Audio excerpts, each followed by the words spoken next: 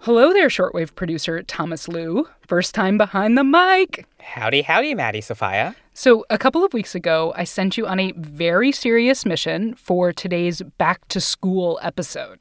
Right. These are episodes about something you heard about in school as a kid, but never really learned. Or maybe you might have forgotten it. Yeah, and for me, embarrassingly, on multiple levels, one thing I never really learned is what is a rainbow. Like, I kind of know, but do I, Thomas? Maddie, there's no shame in not knowing. But just to ease your anxiety, I found some answers for you. Very kind, very kind. Oh, and by the way, I might have met someone on my mission. Oh. Let me tell you, he's very handsome, has a colorful personality, and, super famous. Okay. People like Judy Garland, Willie Nelson, Israel Kamakawiwo'ole, the Carpenters, and my very personal hero, Kermit the Frog, all sing about him. What? Okay, what is going on right now? His first name is Roy. Roy. Yeah. Okay. Oh, my God. Thomas, Full name, get this, full name, Roy G. Biv. I'm so mad at you right now. You had me. Well, so today on the show, we're going back to school to find out what is a rainbow, why do we see them, and who exactly is Mr. Roy G. Biv. That is not an actual person. Okay, Maddie, this is Shortwave from NPR. Why are there so many songs about rainbows? And what's on the other side? Okay, Tilu, we are trying to figure out what exactly is a rainbow. So who did you talk to? Well, to help me complete your mission, Maddie, I tapped into the 500 Queer Scientist database because rainbows. A queer scientist explaining rainbows? I love this, Thomas. I know, I thought you might. I am Kirsten Nordstrom, and I'm a professor of physics at Mount Holyoke College in South Hadley, Massachusetts. And right off the bat, Maddie, let me tell you, Kirsten blew my mind. One of the most fun facts about rainbows is they are a consequence of observation. They're not physical objects that exist in the sky. Whoa, Thomas, that's deep. So a rainbow isn't really there. Exactly. We see rainbows because the receptors in our eyes are picking up the light rays bouncing off of water droplets, and our brain does the rest. In other words, rainbows are visions, but only illusions. Illusions and rainbows have nothing. Thomas, you built an extraordinary amount of Kermit into this episode. Maddie, let me live. Anyway, he's not too far off. Rainbows are sort of like illusions that occur when the conditions are just right. The three key ingredients are having the sun behind you, having some water droplets in the sky, like after a storm, and then you have to be in between those, kind of at the right viewing angle, looking at the water droplets. Okay, so three things. The sun behind me, water droplets in the air, and me looking at the right angle in the right direction at the sky. You got it. That's the most ideal condition. But how exactly does a rainbow form, Thomas? Maddie, hold your horses. I'm getting there. Sunlight is basically white light, and that doesn't mean it's lacking in color. It's actually quite the opposite. Right, because sunlight appears white because it's actually the combination of all the visible light, those colors that humans are able to see.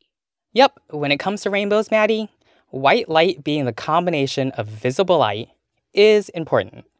Okay, let's start small. Take a single droplet of water. When the light from the sun comes and hits a droplet in the sky, the droplet actually separates that light into all the colors. Oh, kind of like a prism. Something like that, yeah. So the separation of the light into different colors we see is caused by refraction, a process when light slows down and bends a tiny bit as it crosses the boundary between air and something denser, like a droplet of water. The speed of light is slower in water than it is in air. But the thing is that for the different colors of light, the amount they slow down is different. So then the amount they bend is different. Take the color red. it has the longest wavelength of visible light, so it bends the least, versus violet, with the shortest wavelength, bends the most. Is that why we usually see red at the top of the rainbow and violet all squished at the bottom? Yes, Maddie. Hey! Yes. Remember that handsome gentleman I was telling you about? Ugh, your Roy G. Biv joke? Yeah, I remember it. I'm still mad at you about it. Well, okay, Smarty Pants. For those of us who didn't know, that's actually a nice acronym to remember the order of the 7 basic colors of the rainbow. Red, orange, yellow, green, blue, indigo, and violet. I should say, though, there's technically an infinite number of colors in the visible light spectrum.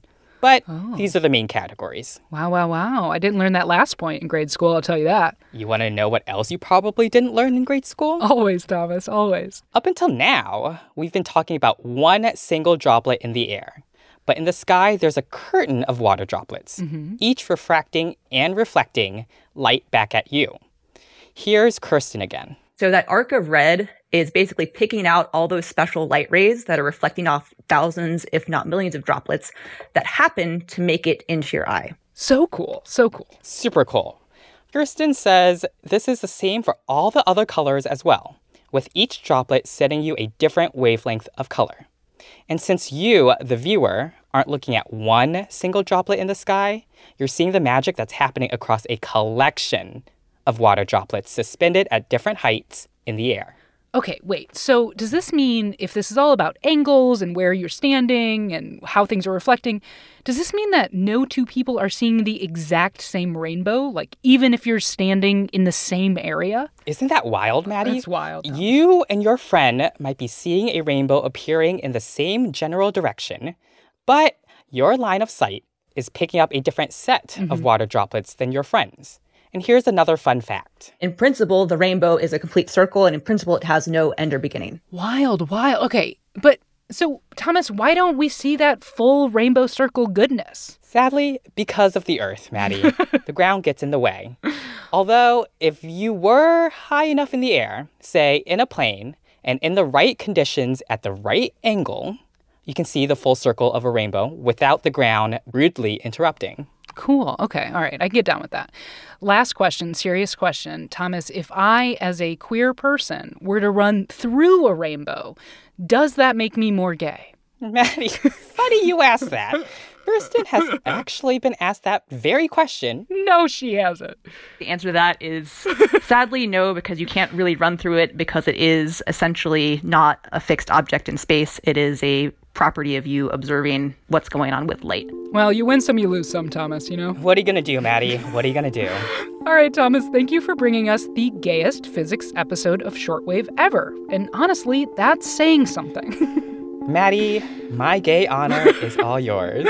And if dear listeners have any ideas for a back-to-school episode, email us at shortwave@npr.org. This episode was produced and gaily reported by Thomas Lu, edited by Viet Le, and fact-checked by Ariella Zabidi.